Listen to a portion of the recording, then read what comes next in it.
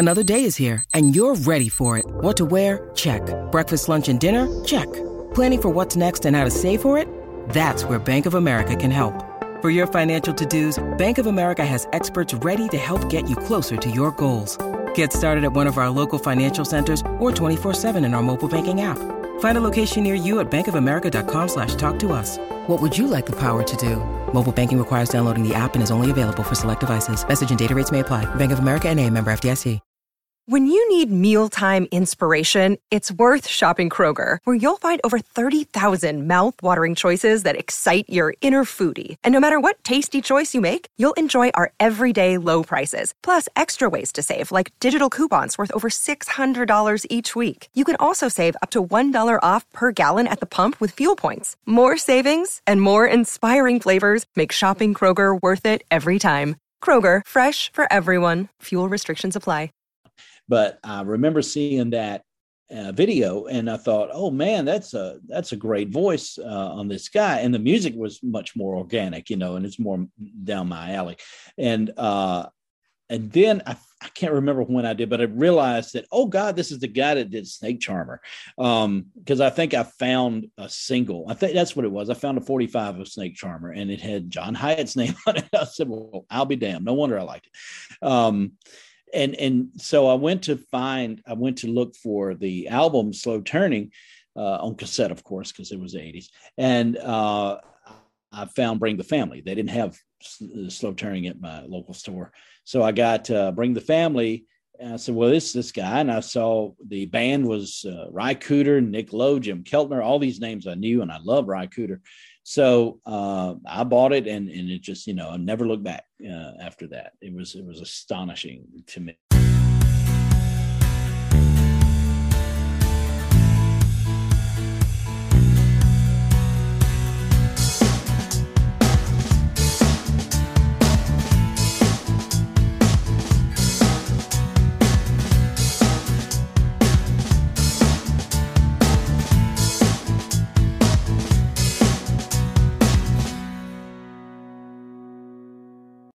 Welcome to a new episode of Set Lusting Bruce, your podcast all about Bruce Springsteen, his music, and mostly his fans. I am your host, Jesse Jackson, but tonight we are getting off the Bruce Springsteen train, though there is a Bruce Springsteen story that I'm going to ask my guest to tell. But we are going to Memphis in the meantime. Slow Turning. We are talking John Hiatt tonight. And as my regular listeners have known, I've done a couple of episodes based on John's music. I've had people join me to talk about it. And tonight, Michael Elliot, who has written a biography of the man himself, is joining me. Michael, welcome to the podcast. Hi, it's nice to be here, Jesse. Thanks for having me. Yeah. So before we get to the book, I always like to start at the beginning. So talk about, where did you grow up and what kind of music did your family listen to?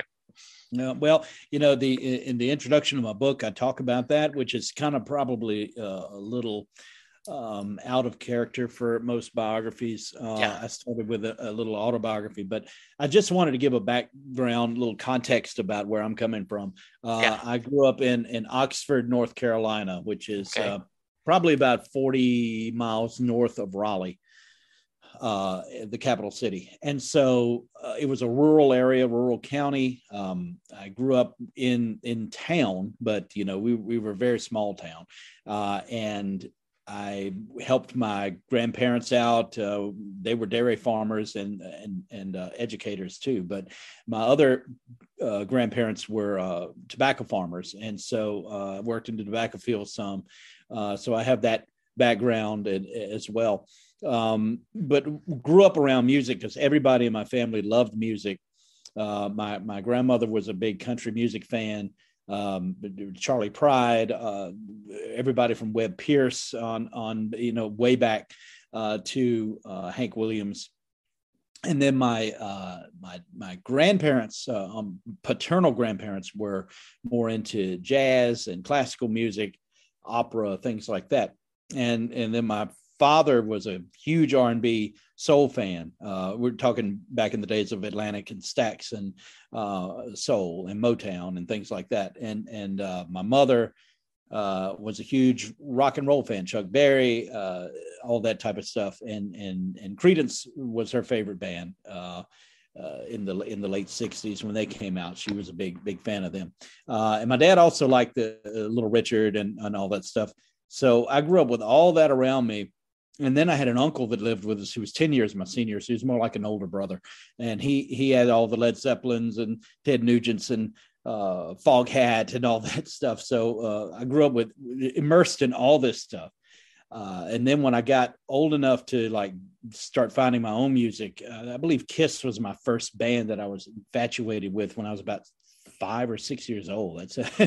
But after that, I discovered Willie Nelson around 10 years old. For some reason, I just got into him really big. And then discovered Robert Johnson at the library. Most people probably heard him through Eric Clapton and thing, but I heard him just at the Richard H. Thornton Library in Oxford. You could check out records, and so I did, and I checked out the King of the Delta Blues Singers because it's such a cool looking, creepy album cover, and I took it home, and it just blew my mind. And from there, I just became immersed in the blues. But I also got into Springsteen during that same time. I was about 12, 13 years old, and right almost at the time that my local station, WQDR, who's now country, but back then they were rock, they would play Springsteen. This is before Born in the USA. And I think I remember the first thing I heard from him was either Badlands or something in that area. I know Spirit in the Night caught my attention, but I for a long time when I heard him on the radio, I thought Spirit in the Night was Van Morrison. Yeah, oh, that's funny. That's great. It was it had a moon dance feel, and but then I got into, I was way into Springsteen, Cadillac Ranch, all that stuff. It was the river basically was out when I was getting into him. And so, I've been a huge Springsteen fan my entire life since then. Well, so good. Well, I'm talking to you. Yeah, that is great. That we're getting there. I do have to say though, I have heard a lot of diverse music because every guest I ask that question, but I think you check all quadrants more than anyone else ever has. I mean, but with the diversity of your grandparents and your parents, I mean, you got a wide palette of music. I grew up, I was born in 1959. My grandparents owned a dairy farm in Rose Pine, Louisiana. So, I remember Grandpa having to take a nap every day, and you had to be quiet because, he had to get up at dark 30 to go milk the cows. And I, when I was 11 or 12, I started in the afternoon. I helped him milk cows. I put in feed and, did all this. And there was always a radio playing, partly to calm the cows and partly because he just loved music. But my grandparents and parents were definitely, both kinds of music, country and Western.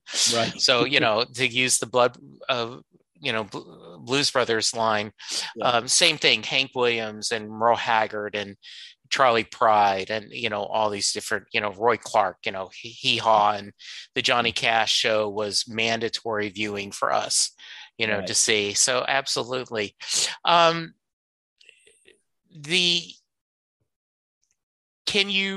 asked this and I didn't put you that on the agenda, but now that you've told me, you mentioned hearing Bruce. Can you articulate what about him spoke to you? I think it was the fact that when I first heard him, I was into,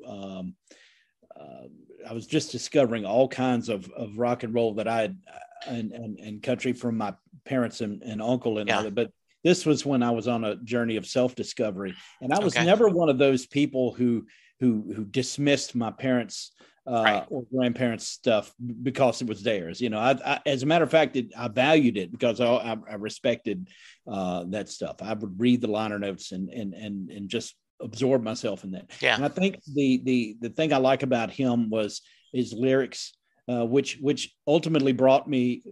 Now I'm putting two and two together here, talking to you for the first time. I think it brought me to John Hiatt because it made me Bruce and Dylan. I got into Dylan around that same time when Infidels had just come out. And of course, I knew of him from Blowing in the Wind and all that stuff. But this was the first new Dylan I really got into, and on MTV, they had the Sweetheart Like You video on. And so I was like, this guy's lyrics are amazing, still a little and they put you in jail, still a lot and they make you king, and coupled that with Springsteen. I really started Springsteen and Dylan. I can't remember which one first, but those are the ones that really made me start listening to lyrics and rock songs. Before that, I was a big lyric fan with Willie Nelson. He was a great writer. And I always thought of, growing up with my grandmother, that country music had the stories and rock and roll just had the party and then the groove and the fun. But Springsteen made me realize that it could be literate as well. And of course, Dylan. Those two artists really made me feel like, okay, there's something to say in this music too. And when Hiatt, when I discovered him a little later, I said, okay, well, here's another one that does the same thing. Mellencamp, not so much. He was in that ballpark as well, but he just didn't ring my bell like these other guys did. Oddly enough, even though I love Kenny Aronoff, his drumming is amazing, and I remember the Scarecrow album. I love Mellencamp because he had that kind of Stonesy vibe. So I like him musically more than lyrically, probably. But and I like Bruce and his, putting out they just put out a song, Wasted Days, right now, that Wasted Time, I guess, and it really. You wonder why it took them so long to perform together, and two, they really sound good together. I mean, they do. They do, and I was very pleased with the outcome of that. What took them so long, and I saw where David Wild on Twitter had put he put out exactly what I was thinking before I could say it. He said, I know Bob Seger's somewhere going like, man, why wasn't I invited? Oh, great point. Yeah. So. You tell me which way to go first, because I want to go both places. Do you want to talk about why have you always wanted to be a writer and talk about that, or how you discovered John Hiatt first? Guest prerogative. Which one do you think is the chicken or the egg, right? Yeah, well, I think I'll go with the writing because I got, oddly enough and funnily enough, I got a journalism badge in sixth grade, Oh, nice. That's and so then it was from then it was set, right? Well, I left. I would just write. I remember maybe I should post them at some point, but I have some old books I would write, and notebooks I would write things in and draw. I would also be my own illustrator. One of the first books I wrote, quote unquote, was Willie Nelson, the story of Willie Nelson, and I drew pictures of him and threw out, and it is ridiculous. I was probably 12 years old, maybe 11, if that. But so I've always loved writing, but I'm a voracious reader. And it came from the liner notes, It came from reading liner notes on the backs of album covers from Dylan and Miles Davis, everybody. And I learned how to speak the language of the music critic, I guess, because I loved reading Greil Marcus and Peter Guralnick and Lester Bangs. It's the same thing that happened with me in radio. I got into radio because I loved hearing the DJs talk, and I just wanted to talk like them, and I got to turn on the radio and start talking like them, turn on microphone. So that it's not mimicking so much as just being inspired by them. And that's what I would always write little reviews if nobody would read them but me. And just like I would make mixtapes for myself, when I was a kid, and holding the little cassette player up to the radio speaker and making and recording off the radio. And so all that stuff I was immersed in. So it was always music. It was always listening or writing about it. But I didn't do anything. I never got paid a dime for writing. I would just when the internet came along, I joined this group called progressiveears.com, that they would write about progressive rock and things like that. And it was just a group. It was a forum. And so we'd get on there and discuss and argue about groups. And I would add record reviews to their little review section. And I got some good feedback on that. And I thought, well, that's cool. And then from there, when I left radio in 2013, I went into other line of work in communications. And I remember doing shift work, and I would work overnights, had nothing to do at the job I was at. So I just started writing there, submitting to different publications, and next thing you know, they're accepting it. And so yeah, that's what started me on my journey, and what got me to where I am now. So what else? Obviously, we're going to get to your book, but I take it you've been published other places and had done other work. Yeah, it's been a quick journey.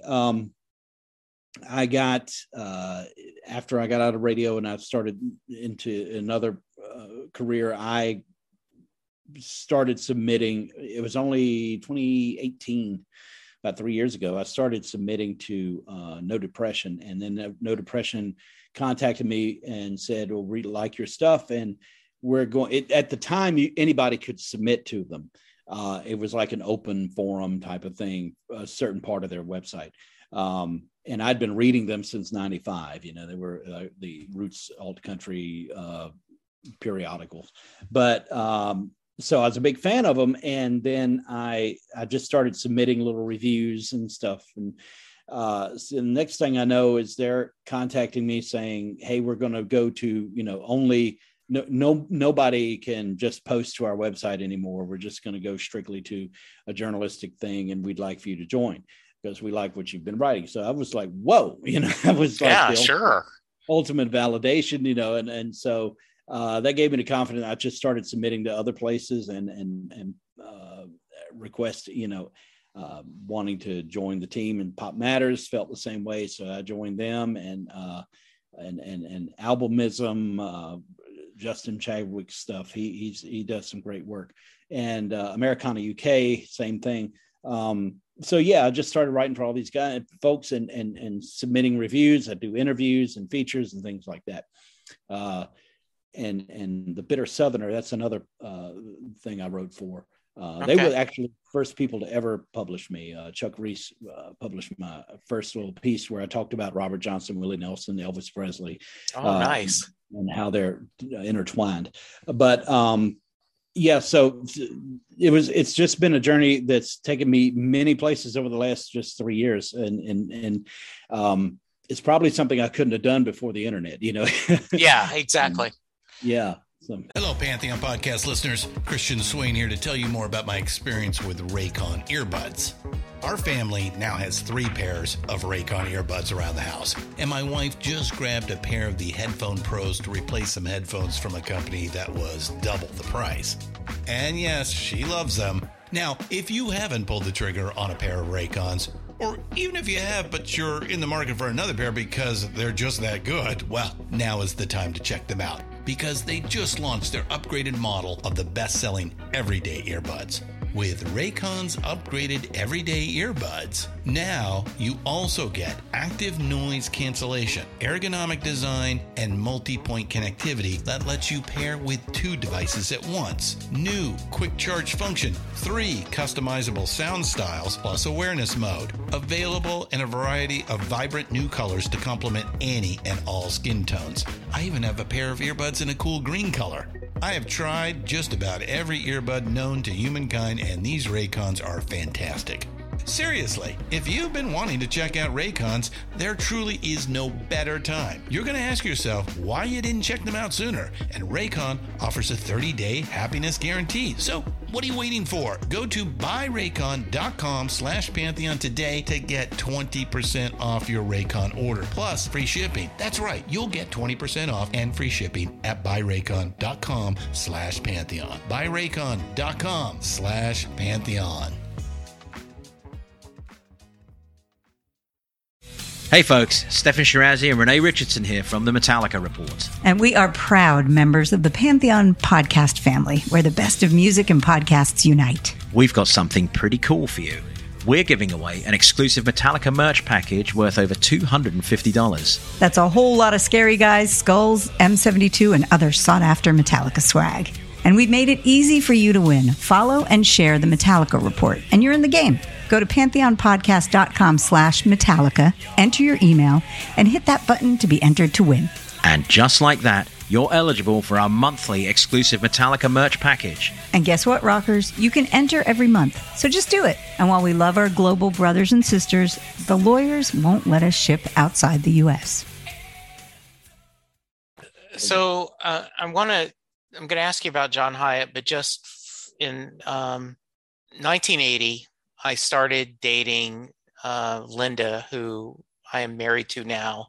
She had a good friend named Jennifer, and Jennifer's boyfriend was Rick. And Rick loved John Hiatt. Mm-hmm. Slugline was just the 8-track that he adored. And in fact, when him and Jennifer broke up, he showed up at Linda's house and give me back my Slugline 8-track.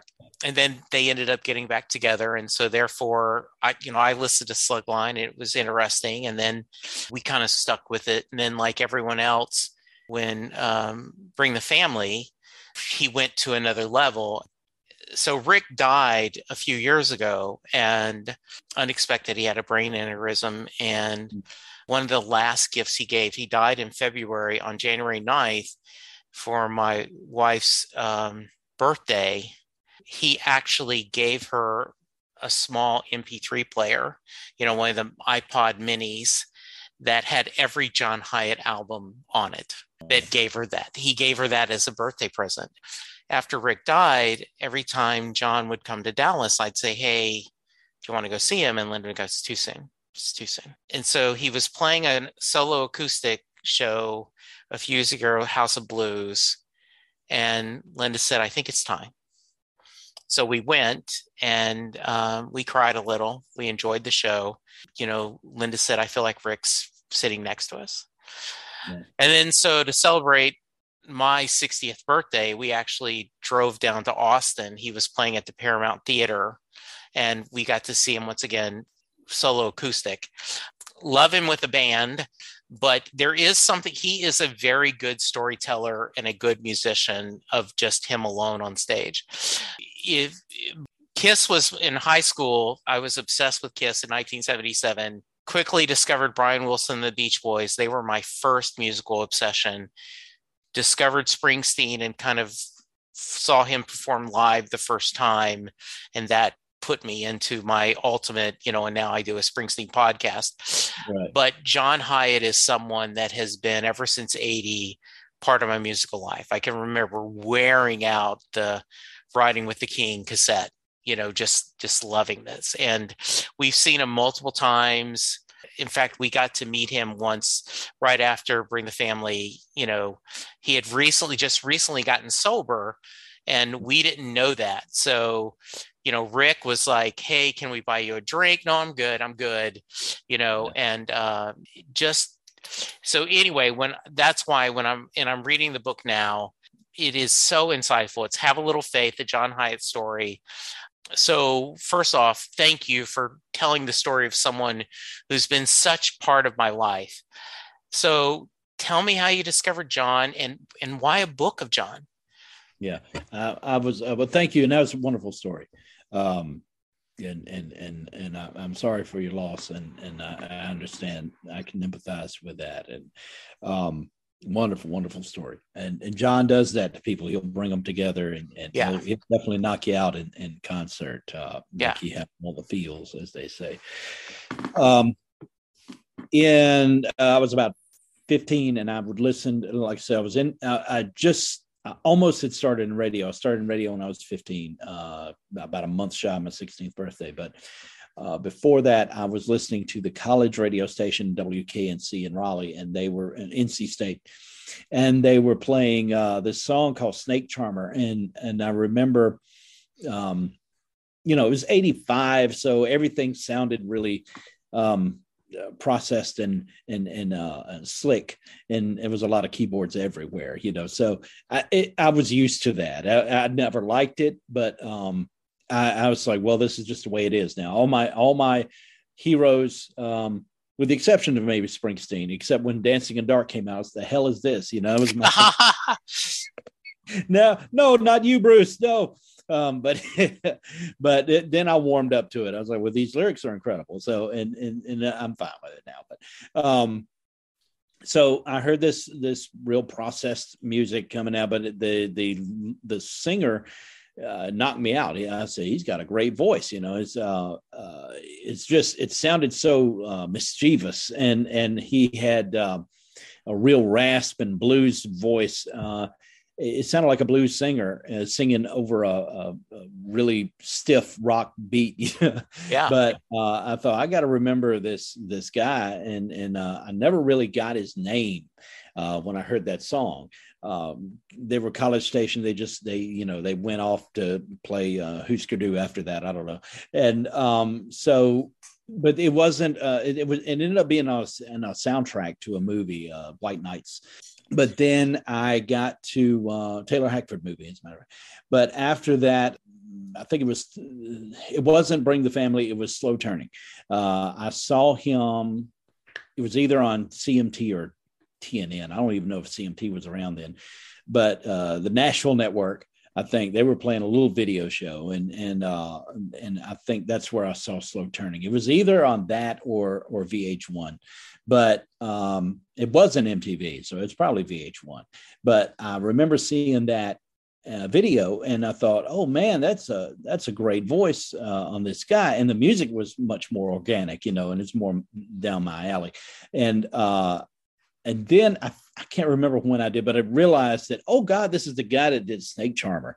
Because I think I found a single. I think that's what it was. I found a 45 of Snake Charmer, and it had John Hiatt's name on it. I said, well, I'll be damned. No wonder I liked it. And so I went to look for the album Slow Turning on cassette, of course, because it was the 80s.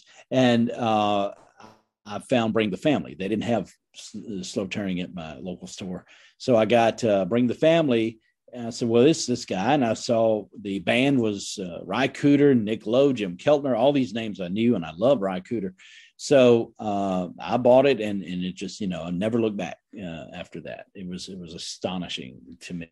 That it was roots music, like I'd heard Mellencamp doing the type of thing, and all stuff, but it was so raw and rocking. I didn't know at the time that it was an album recorded in 4 days, and it was all live from the floor, and all the vocals were live, with minimal rehearsal. I didn't know all that. All I know is it just sounded good. And then I realized, I was like, oh, this is the song that Bonnie Raitt did, that thing called Love Song, and had a neat little bridge in the middle that she didn't do. It was a cool little surprise for me. And every song on it was better than the one before it. It just kept coming. And by the end of it, I was exhausted. Now, keep in mind, I was 17 when I got that album, and I was just completely floored. And it was not music for my, I look back and it's kind of silly to say, but I don't think it was music made for my generation. It was music by a grown man singing about grown-up things, and it was an album that celebrated monogamy, adulthood, and facing it head on. It wasn't all just happy saccharine stuff, because it had some really, really hard truths that you had to face. Stood up, and your dad did is a real snarky look at. Yeah, I was lucky enough. He was playing at the Lakewood Theater here in Dallas, and I can't remember the tour now, but he did a long story in the middle of your dad did about watching the Beatles and his dad, and and everything, and going crazy. And it's a stretch, but I think in a little bit that album is like Springsteen's Tunnel of Love, right? Like, it is a grown-up album. It is about relationships. It is about that. Same year, yeah, it is.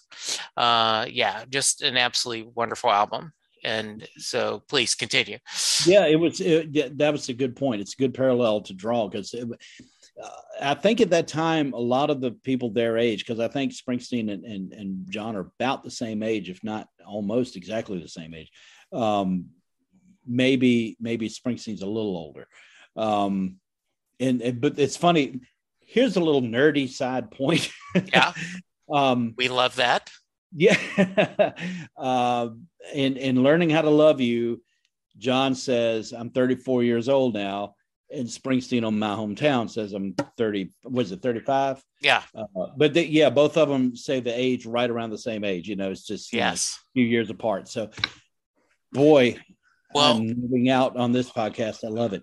No, Hiatt was born in 52, according to Wikipedia. Yep. And Springsteen was 49, just because I was born in 59, and I knew, so yes, very close to the same age. Very close. Exactly. They had very similar experiences. And he, of course, Springsteen had the New Jersey thing, but I grew up in the Midwest, Indiana, yes. But they both had difficult fathers. Yes. I think, and so it's a very similar thing. Of course, Hiatt is one of 7, but he's got that Catholic background. Yes, just like Springsteen. Yeah, exactly. Yeah. So there's a lot of parallels between the two. There is. I'd never thought about it. Stolen Moments is, if I have to be pushed, that's my favorite Hiatt CD. I just love. Really?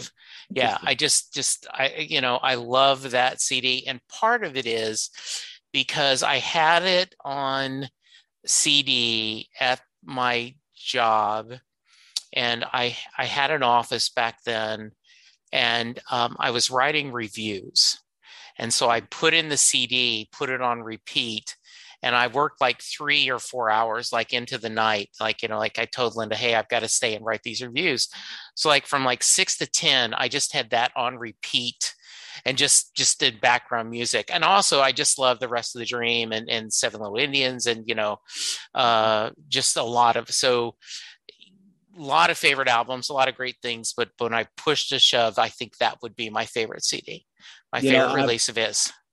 It's funny, when I first heard Stolen Moments, in real time, I went and bought it, and was disappointed. Because interesting. After the rawness of Bring the Family and Slow Turning, I thought Stolen Moments was rather slick, and it was all because they brought in, Glenn Johns brought in a different engineer from the previous 2 albums, and it was just made it more radio friendly and pop friendly. Now I look back on it, and it's aged very well. It's aged better than I thought it would. Yeah. And I was listening back when I was writing this book, and I thought, well, I learned to re-love that album. Yeah. And I've always loved parts of it, like Real Fine Love, Seven Little Indians. Seven Little Indians is, of course, autobiographical. It's probably his most nakedly autobiographical song. Absolutely. But, it was more of it had a very Daniel Lanois feel to it. I was like, what in the world is going on here? I love it, but stuff like the title track, and a couple of other pieces there, it took me a moment to get over there, because Stolen Moments, the song is just straight up pop, Yes, it is. Yeah. But I really love, you can't argue with Through Your Hands, one of his best written songs ever. And things like that. It's just and Rest of the Dream, very pop too, but it's, I love the happiness. It's very happy. He was very content at that time. Yeah. So you're kind of going along with this tour, and he is not a household name. No. Now, a lot of his songs are songs that people know, right? That, and I often have to say, well, Bonnie Raitt,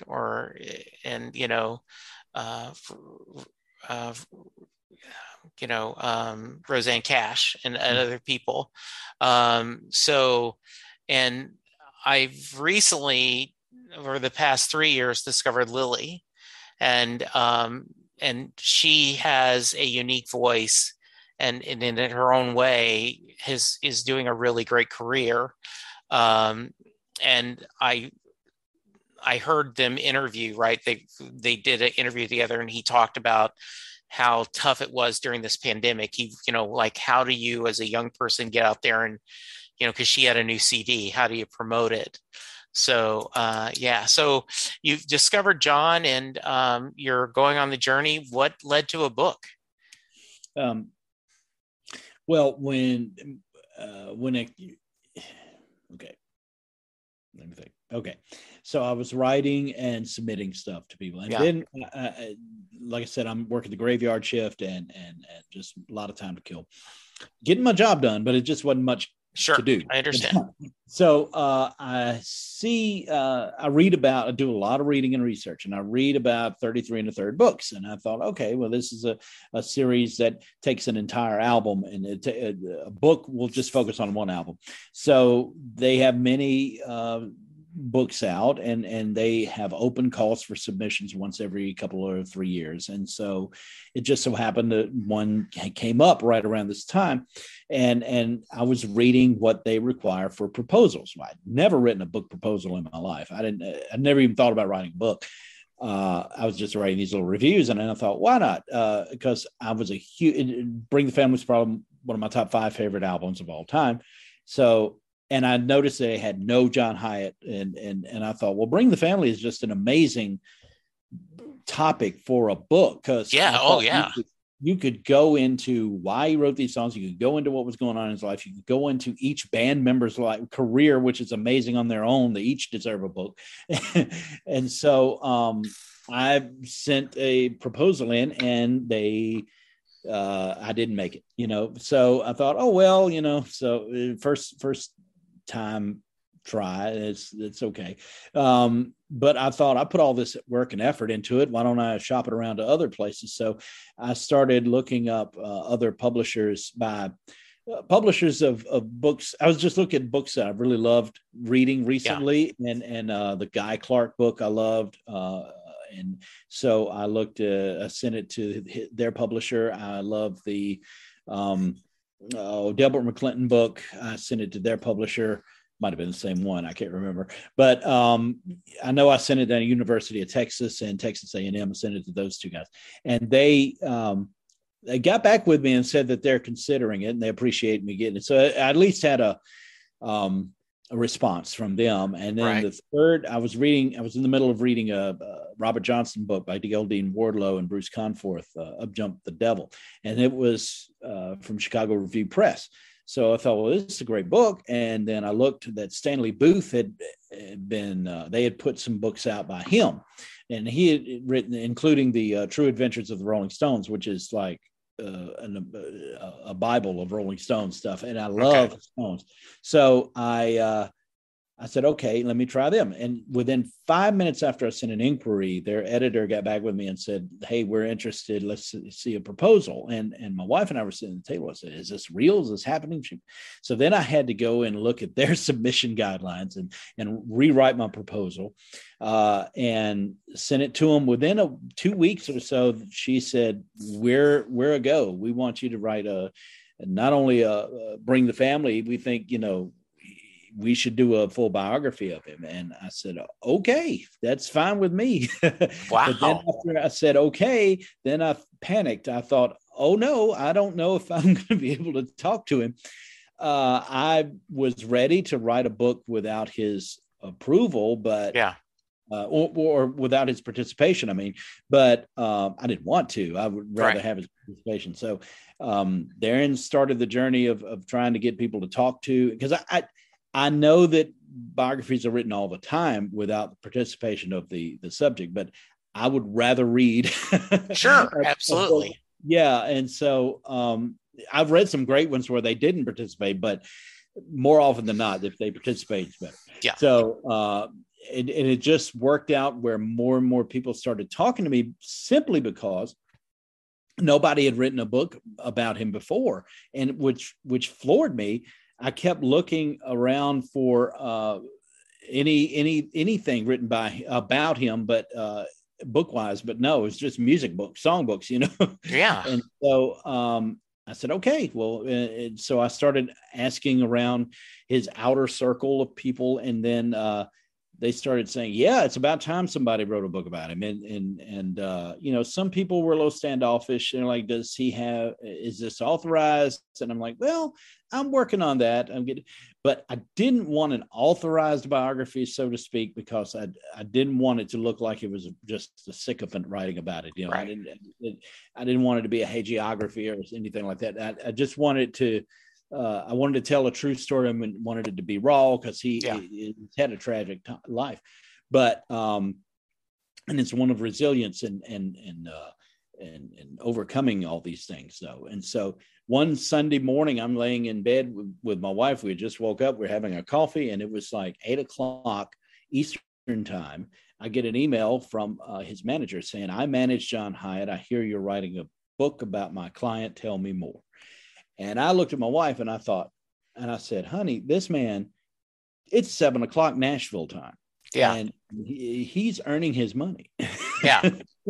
So I crafted an email and I just basically sold the idea saying that I would love to have John participate because I believe in his story. It's one of resilience. It's one where he overcame so much tragedy to not only survive, but to thrive. And he became artistically superior to anything else he had done before after he cleaned up and after all this tragedy had happened. And so I thought that's the story that needs to be told because so often we glamorize the decadence and the hedonistic lifestyle of rock and roll, but we seem to just not pay any attention to after somebody goes through all that and cleans up and then still has plenty to say. Not only that, but says it better than they ever did before. And that's exactly what he does. And and it needed to be told. It needed to be told that I believe that, true rebellion and, rock and roll is shaped by rebellion, but true rebellion when you're in that field is to say no, is to say I'm not going to get drunk and fall off the stage.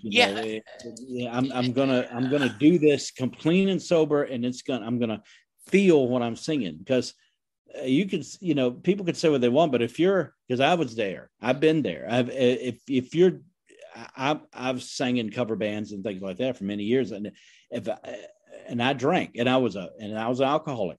I was one of the binge drinker types. I wasn't a daily alcoholic like John was. I was once I start, I couldn't stand up after one until 20 had me down on the floor. That was basically me. And as he sings, but that I knew that standing on the stage clean and sober and feeling everything you're singing, that takes a lot more guts than just being drunk and trying to hide and run away from your problems by drowning it in alcohol or drugs, So, but I think that's a story worth telling, and so thankfully they agreed, and that's where we are. Yeah. Because I'm thinking of Jason Isbell, who is very vocal about his sobriety, and in fact, on one of his latest albums, right, it gets easier, but it's not easy, or I'm messing the title up, but great song talking about his addiction and how it's always there. And I've never had a substance abuse problem, but I have struggled with my weight my whole life, and so that and I think we all have our own demons that you can talk about that. And I do think it's an amazing story, the tragedy that he had. I just recently listened to, I knew I was going to talk to you. And so I did a search for John Hiatt podcasts, and he was interviewing a couple of years ago, or maybe last year. And he talked about how his addiction saved him as a child, yet he had to then move past it, right? It helped him lose weight. It helped him do this, which I thought was fascinating because I'd never heard anyone be thankful for the drugs and alcohol. That's right. Then understanding that then they served a purpose at the time, and then I needed to let it go. So I take it you got to visit with him. Was it through emails? Did you get to spend time? Talk to me a little bit about that. The funny thing is, after I spoke with his manager and we set up a time, he said, "Okay, John will speak with you," and that was like one of the biggest moments of my life. I'm like, wow, I can't believe it. Yeah, sure. I'd gotten to interview many people on my radio career, but it's one thing to be interviewed through radio. The station is doing it, and you're representing the station. It's another thing. It's freaking you, you know. Yeah, exactly. Like what? So, but he said, let's set up a time in March. This was in January of 2020. He said, let's set up a time in March. You can fly out here to Nashville or some, meet with him, you know, and hang out and we'll talk. Well, dun, dun, dun. Based on that timeline, I can almost write the rest of this story. That's right. Yeah. So, you know, that just, it shut everything down everywhere. So, you know, my little problem was, poor thing, you can't fly out to Nashville and talk to one of your idols. Right. So I took it in stride, but at the same time, I was a little disappointed. And sure, of course, and then Hiatt, it was a few months went by, but I kept talking to other people in his circle. And then he finally got up with me and we talked by phone, and we ended up having long conversations over the phone, and that's what formed his part of the book, you know. And the thing that really struck me from the beginning when he started talking to me was how how open he was, and how happy and I'm sorry, hang on one second. Sure.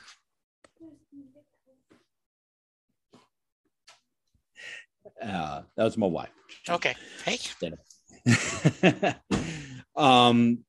The one thing that struck me was that he was so open and so forthcoming about his life, and he had been he'd notoriously been private most of his life. When in interviews, he had his talking points, and he would go over them, and if you listen to a lot of his interviews back then or before before this book, it all starts sounding the same, and it's like, okay, I know where he's going with this, I know what story he's telling, you know, and all that. But so I knew what not to ask him, because I knew all that stuff already, you know? And so I started going into a little deeper, and he started going in deeper with me, and he went way deep, and I thought, oh my, okay, we're going here. And, you know, he had never talked about his abuse before, I don't believe. And from his brother. And so that was a huge eye-opening moment. And it put so many things in context. And it's interesting you mentioned about what he said about alcohol, because it did save his life to begin with. And it shows the complexity of the human condition, because not everything is black and white. You know, there's so much gray, and there's so much nuance. You know, one can say, well, drugs are bad, you know, or alcohol is bad, but you know, as you said, they serve their purpose when they were there when he needed it to be. But he had the struggles with weight, you know, is just like he and his dad as well. His whole family, he said, were overweight to an extent. But which is hard to, you know, he's so thin now. Mm-hmm. Yeah, but you know, when you see him, he is just such a thin. Yeah. And it was a girl that made him lose it. But it's one thing. It's you know, it's one thing to lose it. It's another thing to keep it off. Yes. And so throughout his life, he is just when he sets his mind to it, I guess like a lot of us are. If you set your mind to it, maybe sometimes it'll work out. But he has an amazing willpower that he has exhibited over and over again. And the stuff he's been through with not only that, his brother killed himself, you know, when John was 11, and he was just, you know, 10 years older, roughly. And then he lost his estranged second wife to suicide. So he's got a lot of that baggage that he carries with him, but it just makes you who you are. And his lyrics and his music is all the more powerful because of that.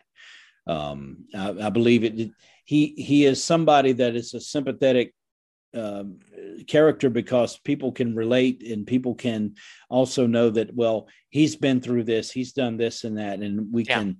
It makes his music just deeper, and it's you talked earlier about you don't hear him on the radio much. He's not as a household name, but his songs are. His songs speak to many people. Yes, they do. His voice, for whatever reason, it could be some he would blame record company disinterest for early on, but other he's got one of those voices that's not.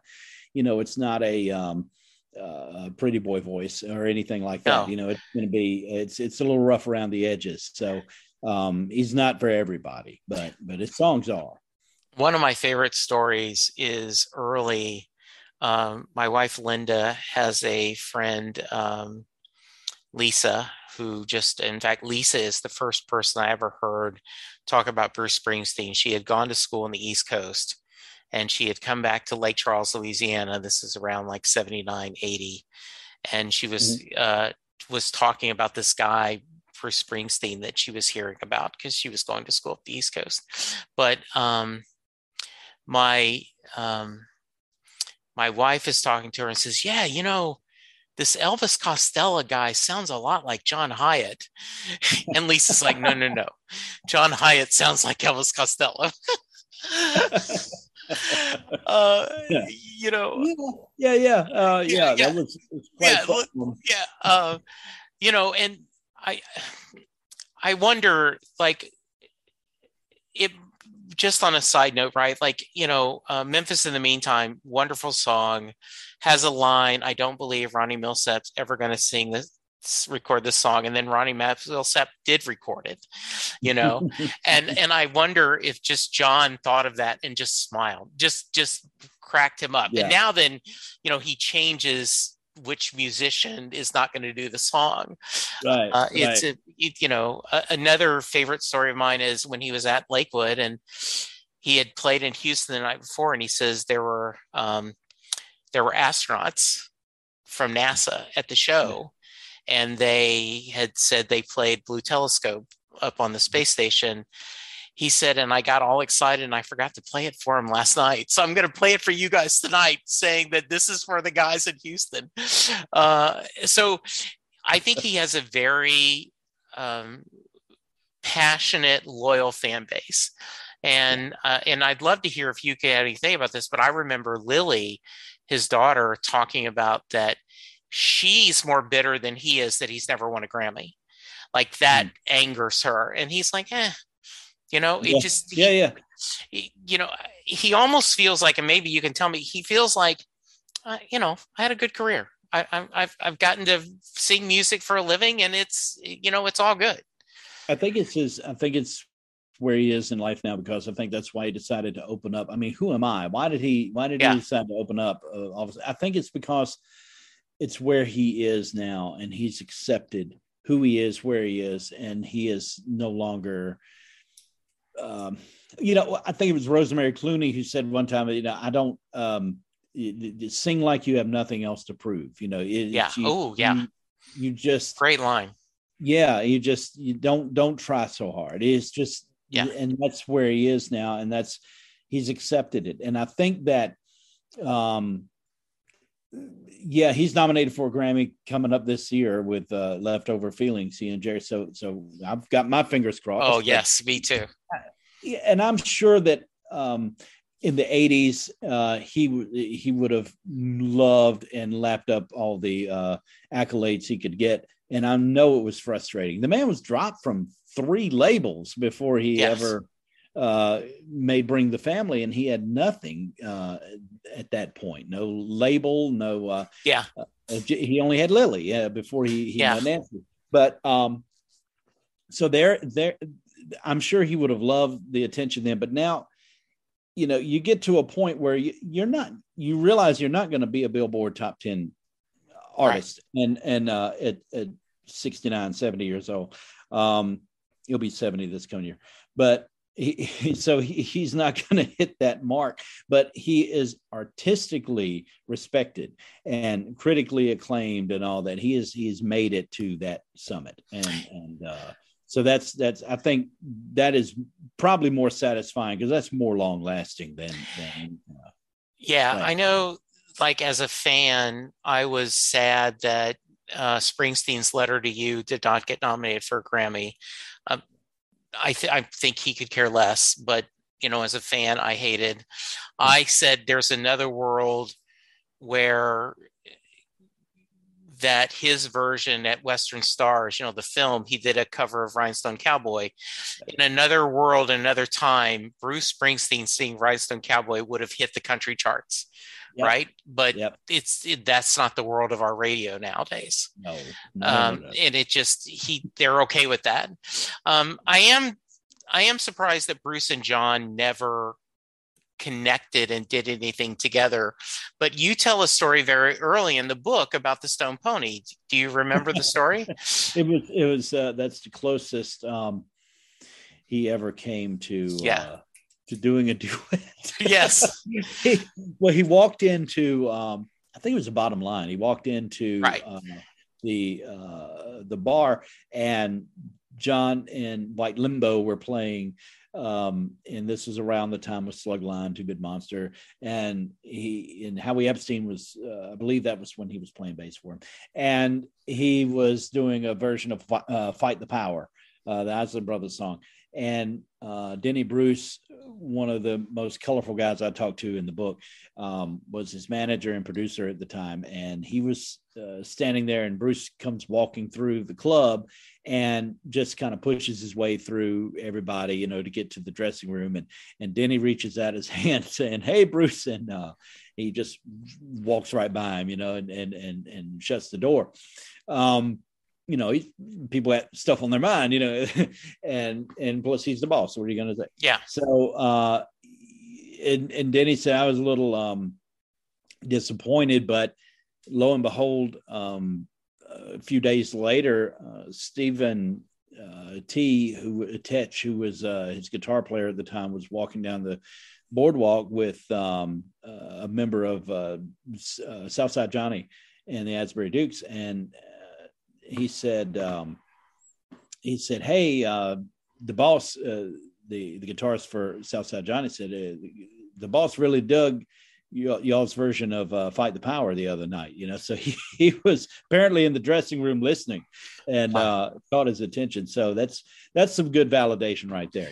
Yeah. Now, according to the internet, which is never wrong, November 2nd, 2014. Or 2014, supposedly Bruce did Slow Turning for a sound check in Adelaide, but there is no recording of it. That during the sound check before Adelaide, Australia, he played that, and then John did do a version of Johnny 99 from Springsteen's Nebraska, which I think he did a really good version of it, it's a really good Springsteen song for him to do. It fits his style. Yes. So, it's funny, and I might get a little heat from this, but I'm not a big fan of John's cover versions of songs. I mean, I love some of them, but I think he is much more powerful when he's doing his own stuff. And I agree with that. And I think because now he did a great version of a Bottle Rocket song, Welfare Music, which I think he did a fantastic version. He did a pretty good version of Curtis Lowe, the Skynyrd song with Mo, but it wasn't, it's not something I would ever want to listen to out of pleasure again. It's just it was. When Bruce was on the American Movie Classics or TNT Classics, right? He did an introduction for The Searchers and another movie, and the guy asked him, "Why have you never done like a covers album or a standards?" And Bruce said, "I don't have that good of a voice." He said, "My talent is coming from writing." And I know that I would love to hear John do versions of stuff, but I'd love to hear Bruce do it. But it is unique perspective, and I going back to success. I have we ever counted how many people did a cover of "Have a Little Faith in Me"? Yeah. Just I don't know if you can. Dozens at least. I mean, it's just become a modern standard. But yeah, and I think going back to that, I think John is so expressive, and his voice is so expressive, singing his own words. Yes. It's just it doesn't come off as he's feeling the other people's stuff. It comes off like agree. It's kind of like, he's karaokeing it, and I love his voice, but it's better suited to his own material. And Have a Little Faith. I mean, no matter who does it, nobody can touch his version, Absolutely. Even the great Joe Cocker, he did a great version, but doesn't have that soul that Hiatt put into it. When two stories about that. The first time we saw him, he was at a little club in Ellen's Redo in Dallas, Texas. And it was, he by himself, he had a piano and a guitar, and it was a very small crowd. That was the one where we met him afterwards. And at the time, I had been laid off from my job. One of many times I'd been laid off, and I was throwing papers in the morning to try to make extra money. And he started doing Have a Little Faith in Me, and I started crying because the idea, and Lynn and I at the time had been married probably 5 years. And I'm like, am I disappointing her? Gosh, I haven't been able to keep a job, and I'm having to do all this. And just the whole, when he starts on the end where he's like, doing the end of Have a Little Faith in Me, where he extends it, just brought me to tears. And truly a great song. The other moment is earlier this year, I had a friend on who is a huge Aaron Sorkin fan, just like me. And we each picked our top 5 musical moments from Aaron Sorkin shows. And I picked Studio 60, one of them, when they played To Have a Little Faith on Me with that montage. And was such a surprise that, oh my gosh, they're doing Hiatt, and it's such a wonderful place. Yeah. Is there anything that didn't make the book that you wish you could have? Oh, there's plenty. Regrets, I've had a few, but I wish I had, this is just shop talk. I wish I had thrown a few more pictures in there that I'd gotten, but I just didn't have time. This is this came about quickly. And I talked, interviewed people and wrote it down. And I did at the time, I was like, I don't really care about putting pictures in there, but I did attempt, and Denny Bruce was wonderful at getting me pictures, and I got a few from Gail Rosenberg and David McClister and Jack Spencer did great cover work, but I just didn't. I really regret not asking. I felt my confidence was just, I had talked to John so much and he had opened up so much. I felt bad about asking him for anything else, but I remember thinking, I wish I would have asked him or Nancy, who was wonderful to talk to, for some pictures, old family pictures or something, but I was a little shy then about that time. So that's a regret. But I think I don't know.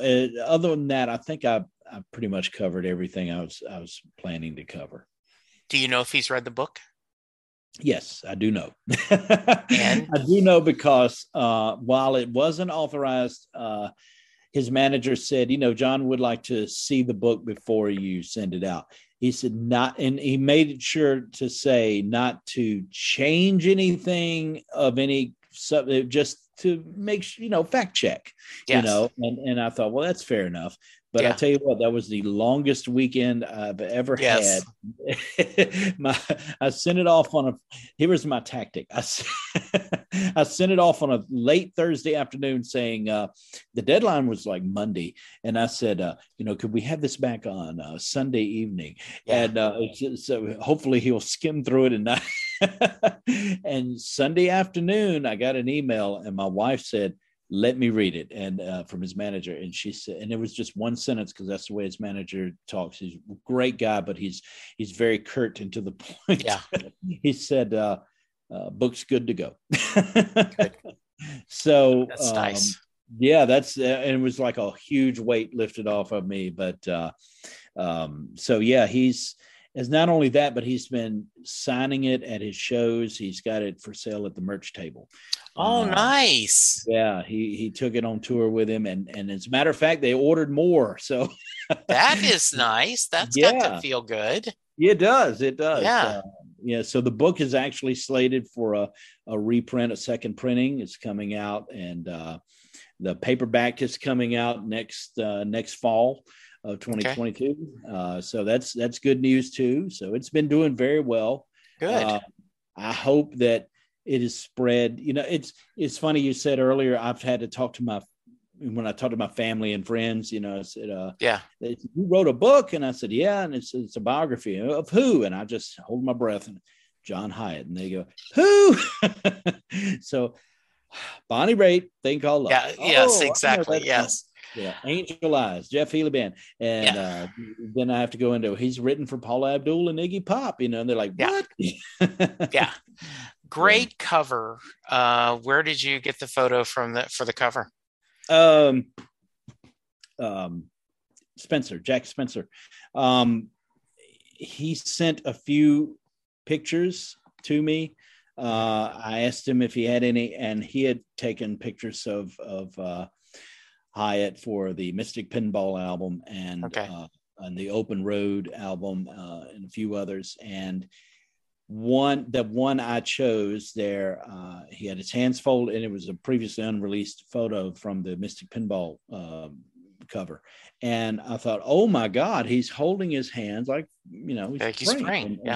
And so I said, I want this to be the cover. I sent it to my publisher, and they agreed. They said, well, hey, this looks good enough to be a cover. And then the back cover, David McClister, that was the actual photo that was on the back of cover of the Eclipse Sessions. And I love that. And I said, this should be the back cover. And they agreed. So I was like, the more I read about first time authors or just authors in general, said they usually don't have much to do with the artwork of the album. Yeah. And I was very fortunate to be able to pick the front and back cover here. And then a big a boon to everything was Elvis Costello. Well, that was my next question. First off, I was going to tell you, are you okay on time? Yeah, I'm okay right now. Just a few more minutes. Okay, that's good. So once again, have a little faith. The John Hiatt story, Michael Elliot, the Elvis Costello did the foreword. How did that happen? Luck, but luck. Yes. I sent it. I was thinking about, after a while, you get all these people on board. After John got on board, I talked to people from his outer circle, but after he got on board, it was like Katie bar the door. It was, everybody started participating. People had said no. I only had one or two that turned me down to begin with, but they came back and they said, okay, we'll do it. I did have a couple of guys that turned me down altogether. But heck with them. But I love them still, but I don't want to put them on the spot here, but I still love them. But I thought, well, after I got everybody done and the book written and it was submitted, I believe it was submitted. Yeah. I thought, why don't I try to get somebody who would I get to write the forward, and I'm getting brave at this point because sure. and so I said, why don't I try Elvis Costello? Because he and Hiatt have such a long history together, and their careers have paralleled so much. And and I thought it would be hilarious, really, it kind of just in a subtle way. And sure enough, I sent an email to his management asking him, and of course, you got to go through the whole spiel of who's participating already. And management got back with me, and they said, "This is just how fate works." They said his mom. He said, we'll ask him. But his mom just died yesterday. She was 99. And I thought, oh my God, of all the terrible timing, and I felt terrible.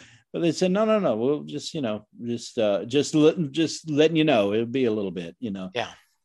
So I didn't put anything in it, but a few weeks later, they said, Elvis has written a beautiful foreword for you, and he's in the editing process right now. And I was floored, and I don't know if it was because he was feeling sentimental, and if that had just got him at the right time. I don't know. But I thanked him for it. He wrote a beautiful. It foreword. Is a beautiful introduction. Yeah. Yeah. What's next? Well, I got a few irons in the fire, and I really can't say because I haven't. I understand. I don't really know exactly which way to go. There are a couple of really exciting things that I have but I don't know which way to go. So that's good. I got options right now, but I will keep you informed. Yeah.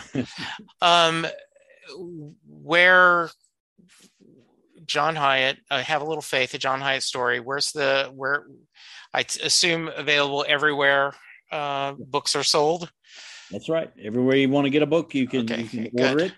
It's Have a Little Faith, the John Hiatt story. And you can, I suggest going to your local bookstore. Absolutely. They'll order it for you. Supply chain being as it is, it might take a little while, but it's available at the big box places too. So, good. All right. I'm not going to keep you long, but I do have to ask you the Mary question. So this is how I end every episode. So for those of you who've stuck around, here's your little Bruce Springsteen topic. Jay Armstrong is an honors English teacher. He just recently retired, and he would spend 2 days with his honors English class breaking apart the song Thunder Road as a poem. They would go through all the imagery. They would talk about the themes Bruce used, would compare it to Robert Frost, The Road Not Taken, and other poems. And at the end of the 2 days, he asks his class, does Mary get in the car? So, Michael, that is your question. Does Mary get in the car at the end of Thunder Road? Well, first thing is school is a lot more exciting than it was when I was there. So, yes. Isn't that a great teacher? Wouldn't that, yeah. Well, okay. So first off, I love the idea. I've always loved the idea of that song just as it is. And I love the idea of the ambiguity at the end. You don't know whether she gets in the car. And that's what I love about it. I love the ending of The Sopranos. I love the way you didn't know what happened. So I like things to remain unanswered. That being said, and by the way, that is a valid answer. If that's where you want to go, if you want to say, I don't want to know, I think it's up to, it's like the Lady and the Tiger, right? Yeah. So, yeah. But that being said, I will say that I've always looked at Thunder Road as being the opening to a fantastically classic album that's all about movement, and it's called Born to Run. It's through the whole album, he's going through different phases. Now, it's not really a concept album, but it is. I see that character throughout that whole album. Yes. So I look at it as they are leaving. They're pulling out of here to win. And so they're leaving that town. They're born to run. Yes, Mary gets in the car because they start their journey with that song throughout the rest of the album. Very nice. There you go. That's my answer. All right. And so one last thing, two things. Anytime I hear someone says I'm from Indiana, I said, did you leave in the back of a pickup truck? And when Charlie Watts died, I could not keep thinking of banging the kids in the back seat, banging like Charlie Watts. That's right. I mean, that's all I could think of. Yeah. I mean, certainly the loss and everything, but just he has just been a wonderful musical. He has been someone who has been in my life, and I am so glad that someone took the time to write it. As I told you before we started recording, I'm up to 2-Bit Monsters in the book, so I've gone through a lot of it. I am enjoying the book. I urge all my listeners to go, whether you go to the local bookstore, you go to your online retailer, get it and enjoy it. It will make a wonderful Christmas present. Thank you, Michael. Whatever you're going to do, please keep me in mind. And hey, if you want to join me and we do a whole Springsteen episode, you can do that too if you want. I was saying I love Springsteen. Well, as you could tell already, I love Springsteen, and we could do that. And keep me in mind. And I sure will. Yeah. All right, listeners, you please go get vaccinated. Stay safe. Remember to wear your mask. Remember to wash your hands. Let's all be good to each other, because that's the only way we're going to get through this. Thank you, Michael. Thank you, listeners. And we'll talk to you soon. Goodbye. Set Listing Bruce has a Patreon page where you can offer to donate anything from $1 a month up to whatever amount you want. Thanks to the wonderful people who support the podcast through Patreon, I'm able to cover the cost of the Zoom recordings and the hosting of the podcast, putting it out, things like that. So thank you to Holly Mack, Steve Rogers, Dale Hosack, Terry Smith, Anna Lynn, Chris Bloom, Mary Thomas, Alex Samolta, Andrew Goddard, Betsy Hodges, Levi Petrie, Stephen Malio. Each of you are my Springsteen siblings. You are my angels, and I appreciate you so much. Thank you for all your support and love.